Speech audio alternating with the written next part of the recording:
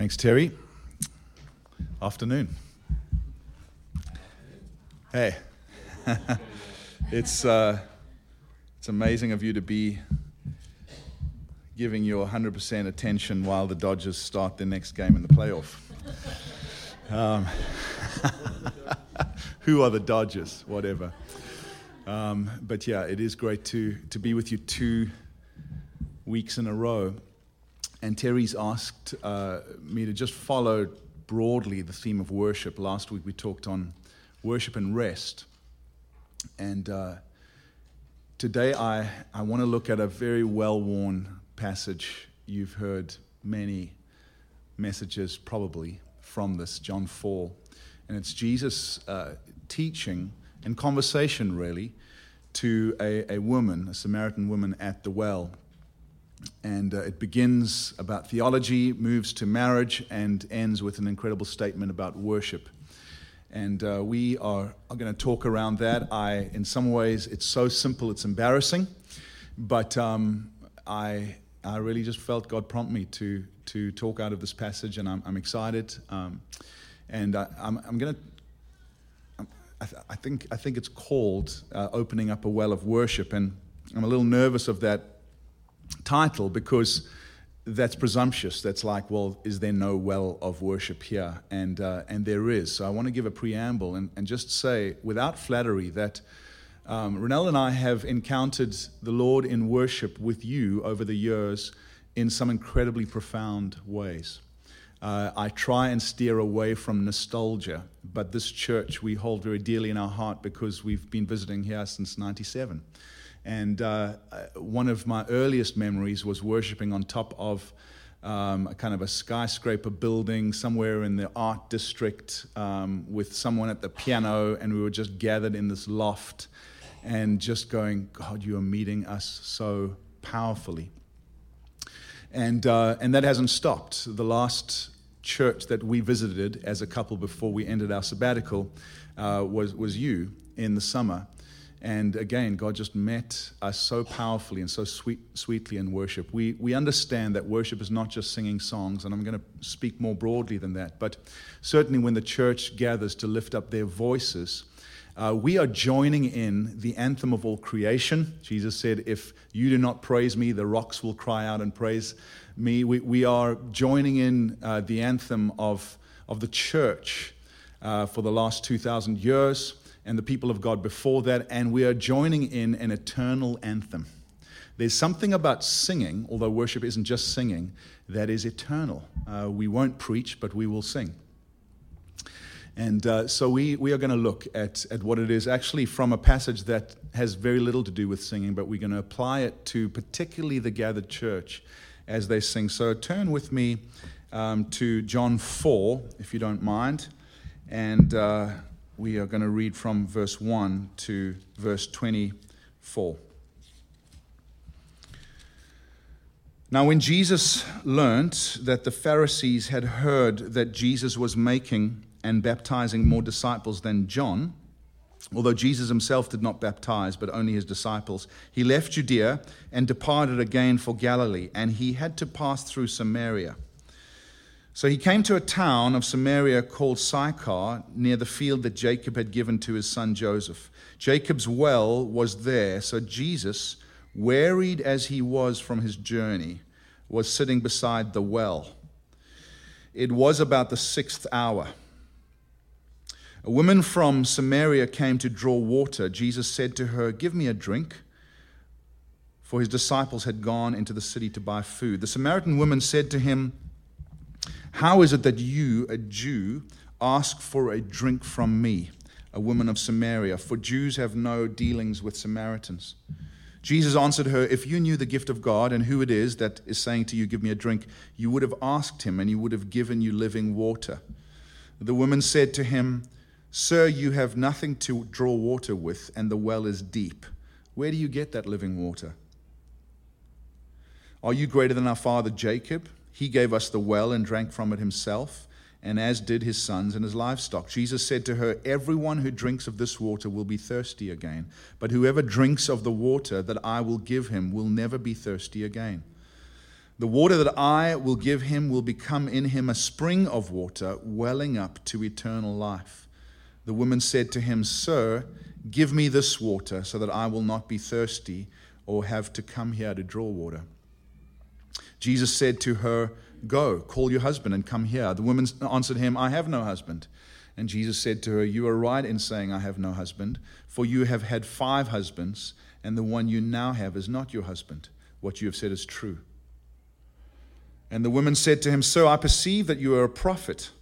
Our fathers worshipped on this mountain, but you say that in Jerusalem is the place where people ought to worship." Jesus said to her, "Woman, believe me, the hour is coming when neither on this mountain nor in Jerusalem will you worship the Father. You worship what you do not know. We worship what we know, for salvation is from the Jews. But the hour is coming and is now here when the true worshippers will worship the Father in spirit and truth. For the Father is seeking such people to worship him. God is spirit, and those who worship him must worship in spirit and truth." This is the word of the Lord. What is it to be a church that recognizes that a well of worship has been opened among you as a people, but it's a well that needs to be continually unstopped? I would describe the well of worship in Mercytown, as we've dipped in to that well over the years, to be a well of simplicity, a well of authenticity, a well of humility, a well of theology, and a well of intimacy. Mercytown's worship well at its best are all those things. But any people, if you look at the well, Jacob's well, the story of Jacob's well, was that Jacob's son Isaac had to come and unstop the well in Genesis 26 because the Philistines came and filled it with junk and rocks, etc. And so when Isaac came along, he didn't just open up new wells, he did that, but he unstopped the well of his father. So when I talk about opening up a well of worship, I'm asking, what is it as a people to take responsibility for the well of worship among you? We know that worship is singing songs. It's much more than that. But worship, God wants to dwell among his people. And this passage is Jesus talking about worship being to a father, not just to God, but to a father. In other words, someone who's knowable. And it's no surprise that he talks about worship around a well, because a well talked of the life of any community. It talked about deep satisfaction, and we know this flow of the theme of wells throughout Scripture is that the people of God continue to dig wells that cannot satisfy. Why do you dig your own wells when actually Jesus, God, is the well of living water? And Jesus, in John 7, talking about the well, he's saying, anyone who believes in me, it will be like rivers of living water, or wells of living water, welling up to eternal life. And he was talking about the outpouring of the Spirit.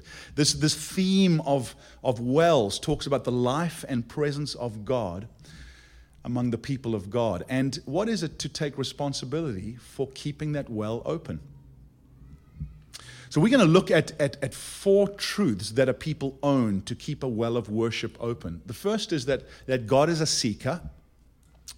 The second is that God is seeking worshipers more than worship. The fourth is that God is seeking true worshipers. And the fourth, did I say fourth? The third is God is seeking true worshipers. And the fourth is that God is seeking spiritual worshipers. So let's dive into that. God is a seeker. We see Jesus, fully God, fully man, taking a long way round. He didn't have to go through Samaria to get where he was going, but it says this: he left Judea and departed again for Galilee. He had to pass through Samaria. If you look at your maps, it's like it's not the obvious way to go to Jerusalem through Samaria. And actually, Jews didn't generally associate with Samaritans. Samaritans were the junkyard dogs of the day. They were neither culturally Jewish nor were they religiously Jewish. They were looked down on. But Jesus had to go through Samaria. And he was so intent on going through Samaria, on having this conversation with the Samaritan woman, that it says Jesus wearied from his journey. I think one of the mistakes we make in terms of worship, whether it's singing songs, whether it's prayer, whether it's laying your life down in good works and justice and mercy, is that it's very easy for us to feel like God is playing hide and seek with us. And so we sing our songs, we gather to pray, or we go out to do justice and mercy and evangelism in the hope that we will find this elusive God. And we know that the Psalms, which are the worship hymn book of the people of God, often talk about the experience of the people of God, experiencing God as far off and elusive. Oh God, why do you stand so far off from me? And so it's natural to feel that. But what we see here, before Jesus starts his discourse on worship, is we see he embodies that God is seeking. He's not playing hide and seek. In fact, the broad strokes of Scripture show that we are playing hide and seek and God is coming looking. And that's the beginning of being a worshiping people, is realizing that God came to seek. Jesus said about himself, the reason the Son of Man came was to seek and to save what was lost. And here Jesus, he makes this long way round through Samaria, and he wearies himself from his journey. So much so that in his humanity, he's thirsty. Don't you love that about Jesus? It's a picture of his whole mission. Going to the cross, he wearies himself. He pours himself out. He's thirsty on the cross. Why? Because he came to seek and save us. The very beginnings of the creation story, in this hide and seek relationship with God and his creation, is Adam and Eve hiding in the garden with shame, with guilt. And what does God do? He kills an animal and he comes looking. Adam, where are you? Where are you? He comes looking with skins. That's the grand narrative of God. Us hiding in shame and him coming with skins. The God of sacrifice, the God of mercy, to come and cover. And we need to begin there. That God is not playing hard to get with us. I know it feels like that at times, but actually we need to allow this truth to settle in. Jesus came to seek and save, seek and find. He wearies himself to come and have a conversation with one woman at a well. God is seeking. We are not seeking him.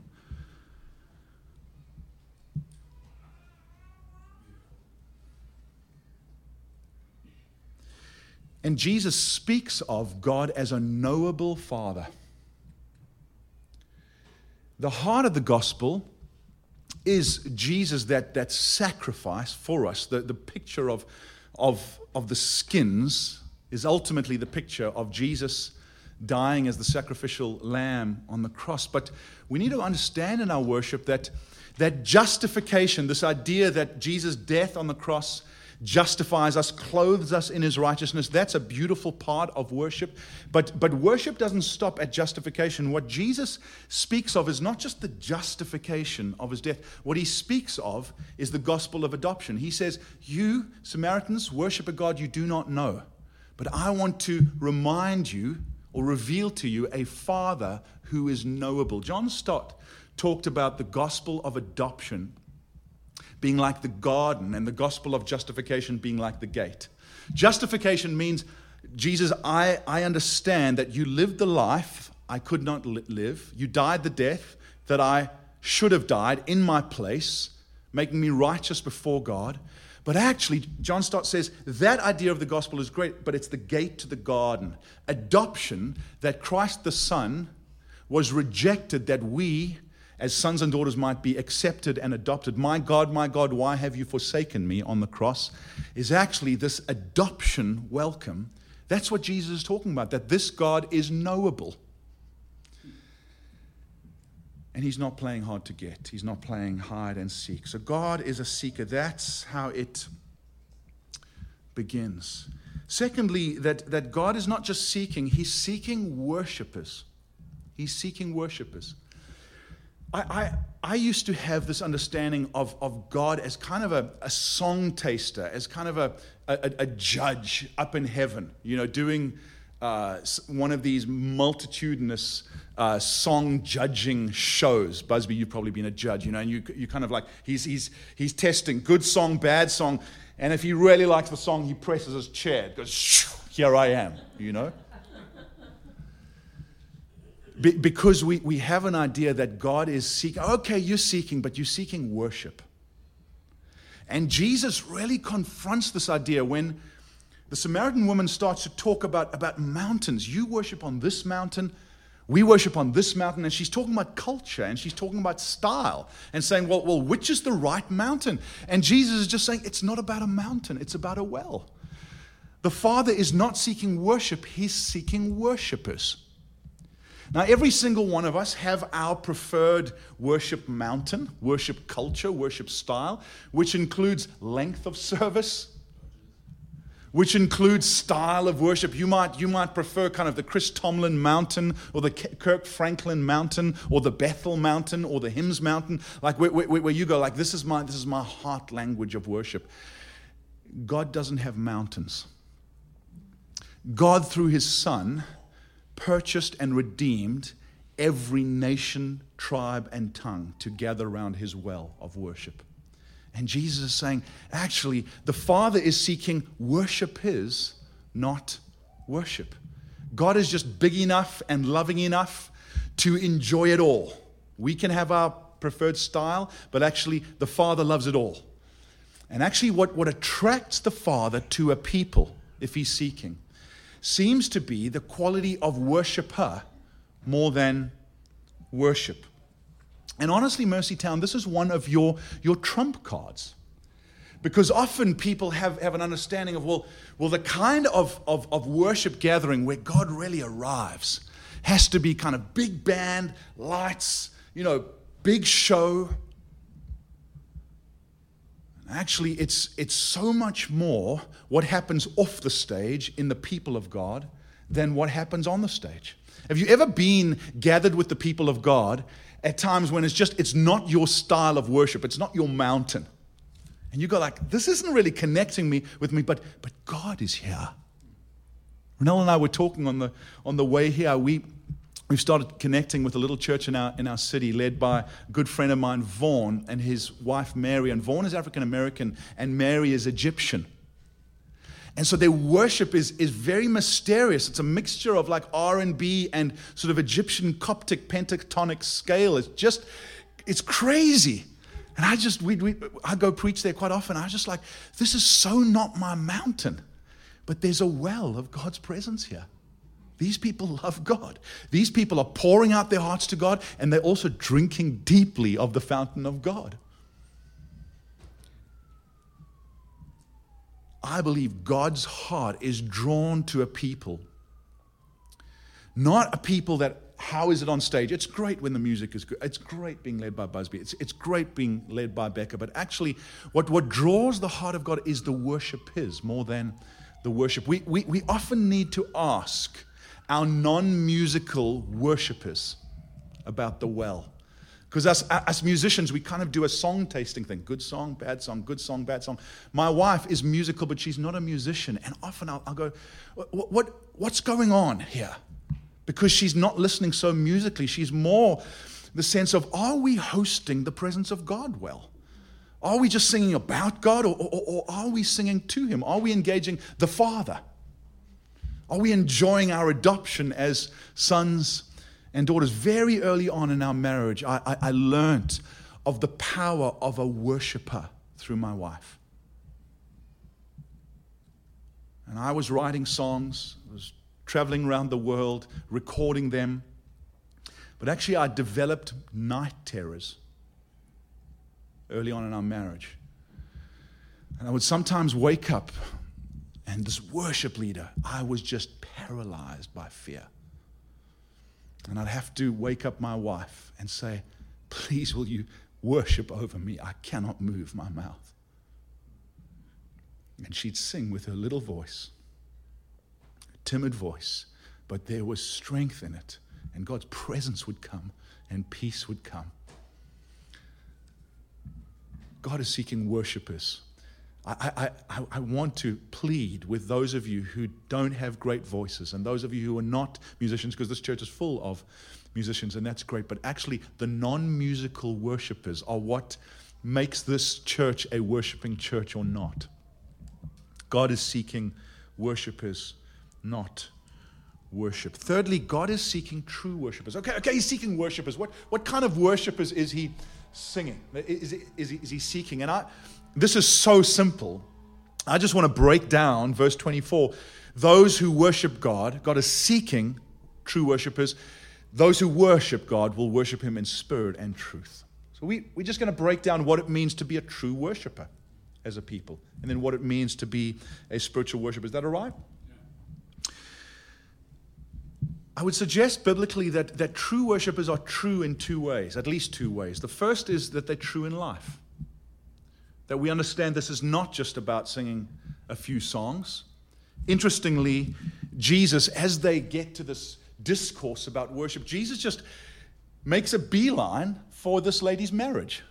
She's like, well, let's just leave theology and culture on the side. How's your marriage? Funny you should ask. And he has an insight into the fact that she has this lifestyle. Even though she's interested in the things of God, she has this lifestyle that is in an unhealthy pattern. You've had 5 husbands, and the man you're now living with is not your own, not your husband. In other words, what Jesus is saying is that the Father is seeking worshipers, but He's far more interested in a life laid down than a song offered up. And we see that as a theme throughout Scripture. Amos 5, I love it and I hate it, where God says to His people, I hate the music of your songs. And then He says, but let justice roll like a river and righteousness like a never-ending stream. In other words, God is shown to love the gatherings of His people, especially as they sing. If there's going to be worship in eternity, God loves singing. In fact, Zephaniah 3 says that God rejoices over us with singing. God is a singing God.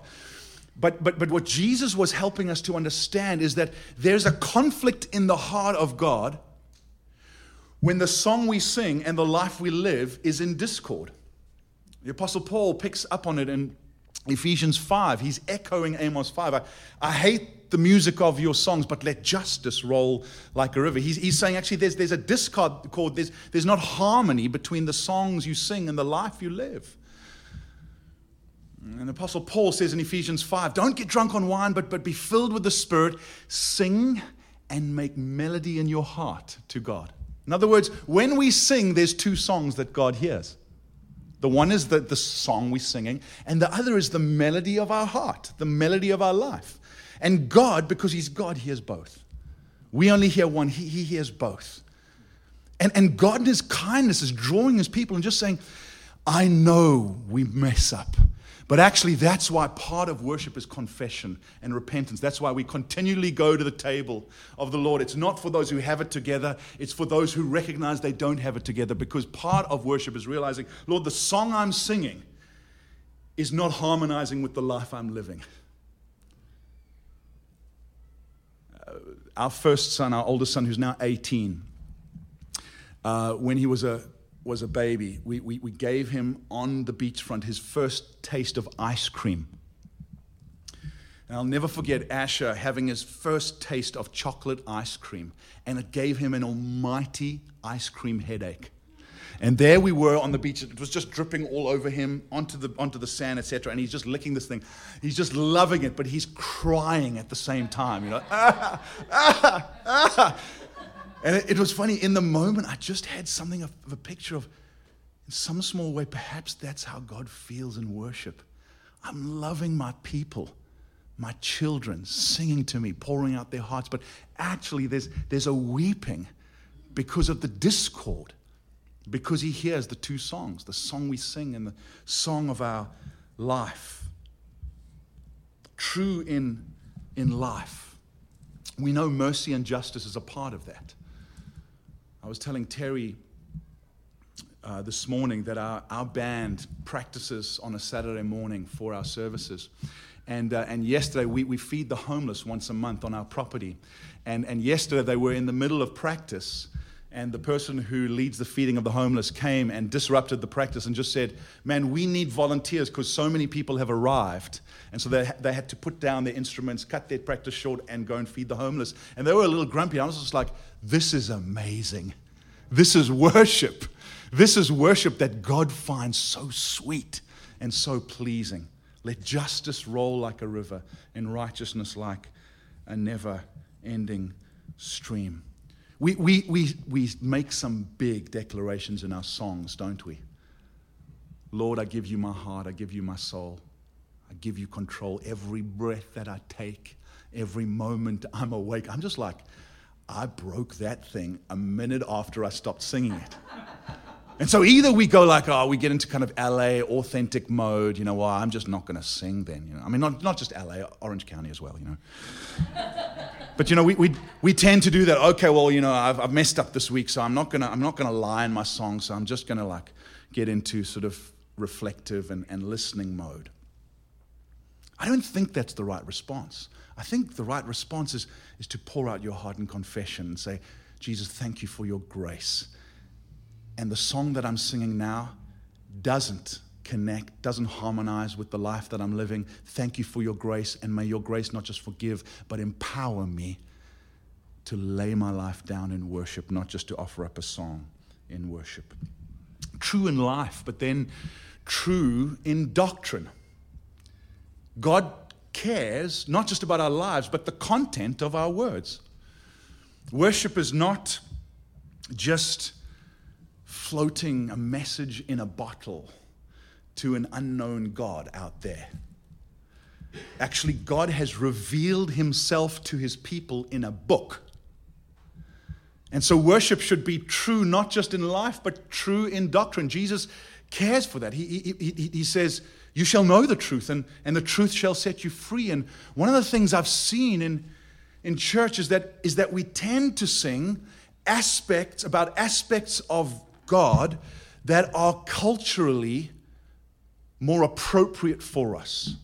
And the aspects of God that are more other, more foreign to our culture, we tend not to sing about those. I love Exodus 33 where Moses says to God, show me your glory, show me your glory, show me who you are. And God hides Moses in the cleft of the rock. And Exodus 33, he passes before him and he says, the Lord, the gracious and compassionate one, slow to anger and abounding in love. And I find myself going, yes, I love that kind of God. Gracious, compassionate, slow to anger and abounding. And that's what God leads with, because that is at the heart of God. Gracious, compassionate, slow to anger and abounding in love. But it's almost like, okay, I know who you are, God. Moses said, not so fast, Moses. Not so fast, Moses. And he lands with this, and I will have compassion on whom I will have compassion. In other words, he's saying, there's an otherness about me, there's a grittiness about me that I know you don't get. But part of worship is acknowledging that, even if you're not super comfortable with that. Are we able to sing about the otherness of God? I love singing about the grace and the mercy. What about the sovereignty of God? What about the wrath of God? What about the holiness of God? What about the judgment of God? What about eternity, heaven and hell?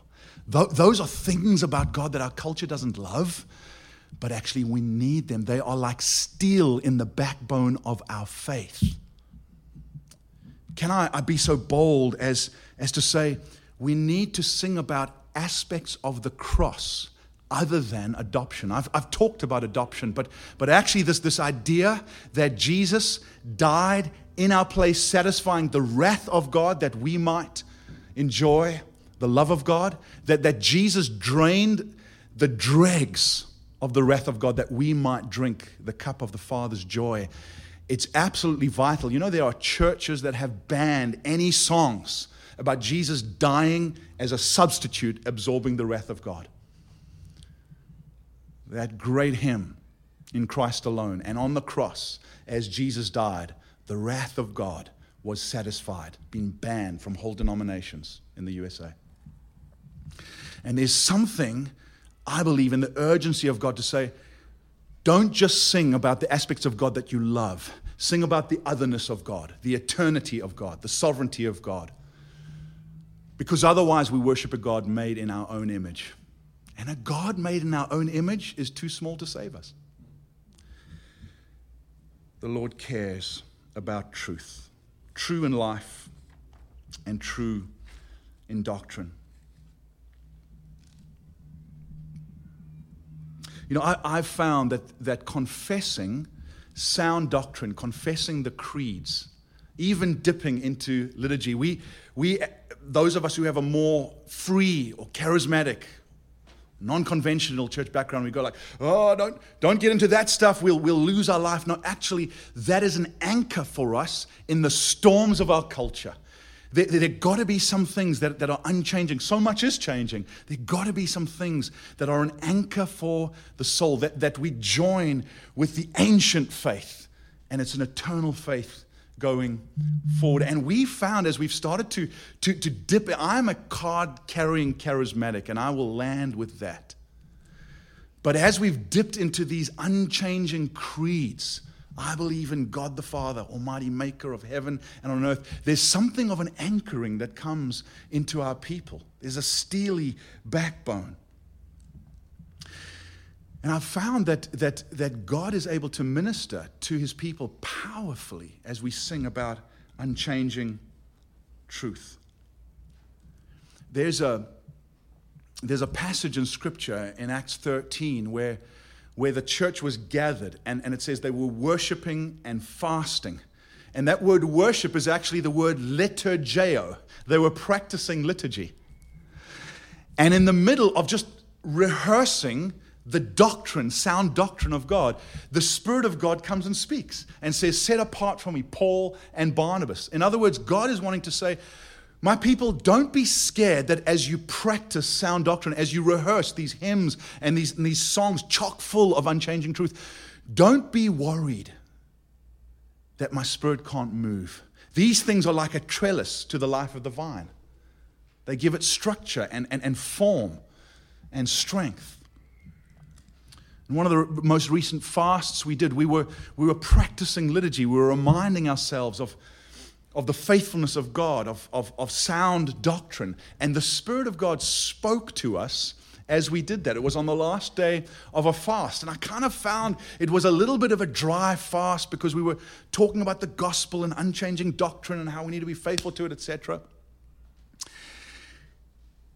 And on the last day of the fast, we were, this is getting really personal, just stay with me. We've multiplied 4 times in 4 years. And so there was this church that we'd adopted and we're about to launch into it. But I couldn't find the leader. Couldn't find who was going to give leadership to this thing. And one of the people in the church had come and said, I just have faith that God is going to reveal who the leader is during this fast. As we're just rehearsing the faithfulness of God, doing the hard yards. And we were going to break the fast at 6:30 that night. And it got to 5:30. I'm just super hungry and going, God, it seems like you haven't spoken and this fast's been kind of dry, but it's good because you're faithful and we're going to just do that. 5:30, before we break the fast at 6:30, I get a phone call from a friend in Texas. And he just says, hey, there's a guy on my team who spoke to me this afternoon and asked if he could throw his hat into the ring to be the leader in the church in Chino. I'm like, what? Did you know anything about this? No, nothing about it. Long story short, he turned out to be the guy that somehow, just on the other side of the continent, God by his Spirit, as we were just going through faithfully, practicing doctrine, trusting in the faithfulness of God, God by his Spirit speak. Set apart for me, Kelly and Marianne, for the work I have for them. God is so faithful. But God, amongst his people, works trellis and vine. He works truth and he works spirit. So what is it as we land to be not just a true people, true in life and true in doctrine, but also spiritual? God is seeking worshipers who will worship him in spirit and truth. God is seeking spiritual worshipers. And now, for some of you, well, this is my vibe. I love spiritual things. And for others, grown up sort of more Baptist or Presbyterian or whatever, it's just like, this is kind of the freak show. I've seen this. I've heard this. I just want to be authentic, and I don't want the game show. I don't want people in white coats and big limos. What does this mean? I think for many of us, we find with the Father. We find with Jesus, and that's what we see here. Jesus speaking about the Father. But Jesus won't let us go without talking about the Spirit, who worship Him in spirit and truth. And we know that we can be true in doctrine and true in life, but it can still be just a little bit dry. And it's no wonder that Jesus talked about the Spirit as this well of life. Essentially, He's saying, man, where there's a well, there is a way. Where there's a well, there's a way. I don't want people just to be singing these songs and laying down their life and doing justice. I want people to experience the dwelling place of God. And I think often when we think of spiritual or spirit-led worship, we go straight to tongues or interpretations or prophecy. What does it mean to be a spirit-led worshiping community? What does that mean? What does that mean? Let me try and have a go as we land. I think, firstly, it means that we look at the life of the Spirit in the life of Christ. He is the one who is the ultimate aim of what it is to be a worshiper, what it is to be Spirit-led. And we see Jesus, fully God yet fully man, relying on the Holy Spirit. Jesus who, at His baptism, needed to hear the Father by the Spirit say, "This is my Son, whom I love, with whom I'm well pleased." For many of us, we've been burnt by the spiritual gifts, and we'll get there now. But to be a spiritual worshiper, to be a Spirit-led worshiper at its basis is to understand that I worship by the Spirit of God. I understand my adoption, not just legally, but experientially, as the Spirit bears witness with my spirit that I'm a child of God. We need that. If Jesus needed that, why would we not need that? And very often we live in our heads and we get our theology right. We even get our life right. But the Holy Spirit is the one who bridges the gap between what is in our head and what is in our heart. Philippians 3, we who worship by the Spirit of God.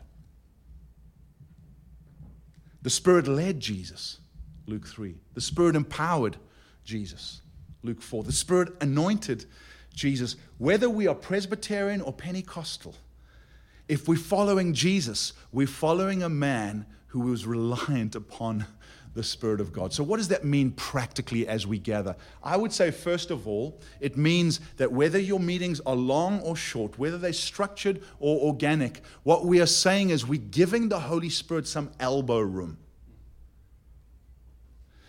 It means that we plan, hopefully well. We plan the parts of our gathering, whether it's Sunday gathering or whether it's life group gathering or whether it's children's ministry gathering. We plan it well, but we hold our plans lightly. I like to see this kind of gospel-centered and spirit-empowered community like this. You know, you turn on Channel 4 or you turn on Channel 2 and you have the news announcer. And the news announcer talks about the truth, well, often with a slant, but the truth of what has happened. News is what has happened. There should be an aspect of our worship that is announcing what has happened, the good news of what Christ has done. But then after the news announcer comes the weather lady or the weatherman. And that's far less of an exact science. It's not announcing what has happened. That's news. That's doctrine. The weatherman or the weather lady goes like this. I think that the wind is going to blow. I mean, you want to be a weather announcer because no one ever kind of goes, you got it wrong. Because they realize it's not an exact science and the temperatures, it's kind of there and thereabouts. And we think the wind will be there. And you know, we think it's an offshore, onshore. That is something of what it means to be a Spirit-led community. There's got to be something of this. Which way are you blowing? Which way are you blowing? Jesus talked about it. The kingdom of heaven. It's like a wind that blows wherever it pleases. There's got to be that aspect in our worship. We're announcing the unchanging fact of what Christ has done, his finished work, but we're also saying, we're on tippy toes. We're saying, we think you're going to do this. We're trusting that you're going to do this. It's not exact science, but it's art.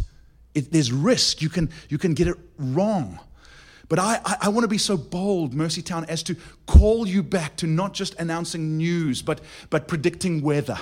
Humbly, I want to call you to a sane, earnest, eager pursuit of the person and the gifts and the life of your Spirit, of the Spirit, because that's what causes a gathering to crackle. That's what can cause a gathering to just go to. We've seen that, but oh my goodness, where the people of God say, Lord, we're trusting that you will do something. We recently had a couple come and visit the church, and this guy was a pitcher for the Red Sox. And his son had got saved and got baptized at Easter. And so he and his wife came and visited. And they didn't come from a church background, but they just saw the change in their son. So they started visiting. And this guy, he's just kind of larger than life, and he just loved it, even though he didn't know what was going on, etc. I got to know him a little bit, but his wife was just freaked out. She had a bit of a Catholic background, but really didn't have much of a church background. She was just like, I love what's happening to my son, but I don't know what's going on. And she didn't like it. And so this ex-pitcher for the Red Sox actually came to me and he said, look, I'm loving being here, but like my wife hates it. Can you pray for her? So he and I were going back and forth and praying. I'm just going, oh God, let this be a home for them. Won't you meet them? Next week, and I don't tell anyone about this conversation, next week, during the greeting, you guys do the greeting. Songs are finished. Greet the person next to you. We're about to get on with the message. And one of the ladies in our church walks over to this lady, not knowing anything, and just says, hey, my name is Adele. What's your name? And the lady says, I'm Antoinette. She says, are you new? She says, yeah, I'm new. I'm a bit uncomfortable. And so Adele says, this might sound strange. This is while everyone's greeting, just quick. She says, I looked across at you and I felt warmth in my hands. Antoinette says, well, what does that mean? She says, normally when I feel warmth in my hands, it's not an exact science, but it normally means God wants me to pray, lay hands on someone. And she said, and I just want to ask you, this might be way off, but do you get headaches? She's like, well, how do you know? She said, well, I got a headache when I looked at you. And she says, I have migraines every hour. So immediately, like, you've got her attention right now. She says, just before people sit down, can I just quickly pray for you? And she lifts up her hand, puts her hand on her shoulder. Her headaches are healed. They're part of the church. And I just go, oh, Lord, I love the risk. Which way are you blowing? I don't know. This could go down in flames. But I'm willing to put my agenda on the line because, God, you're seeking people. You're seeking people with your Spirit.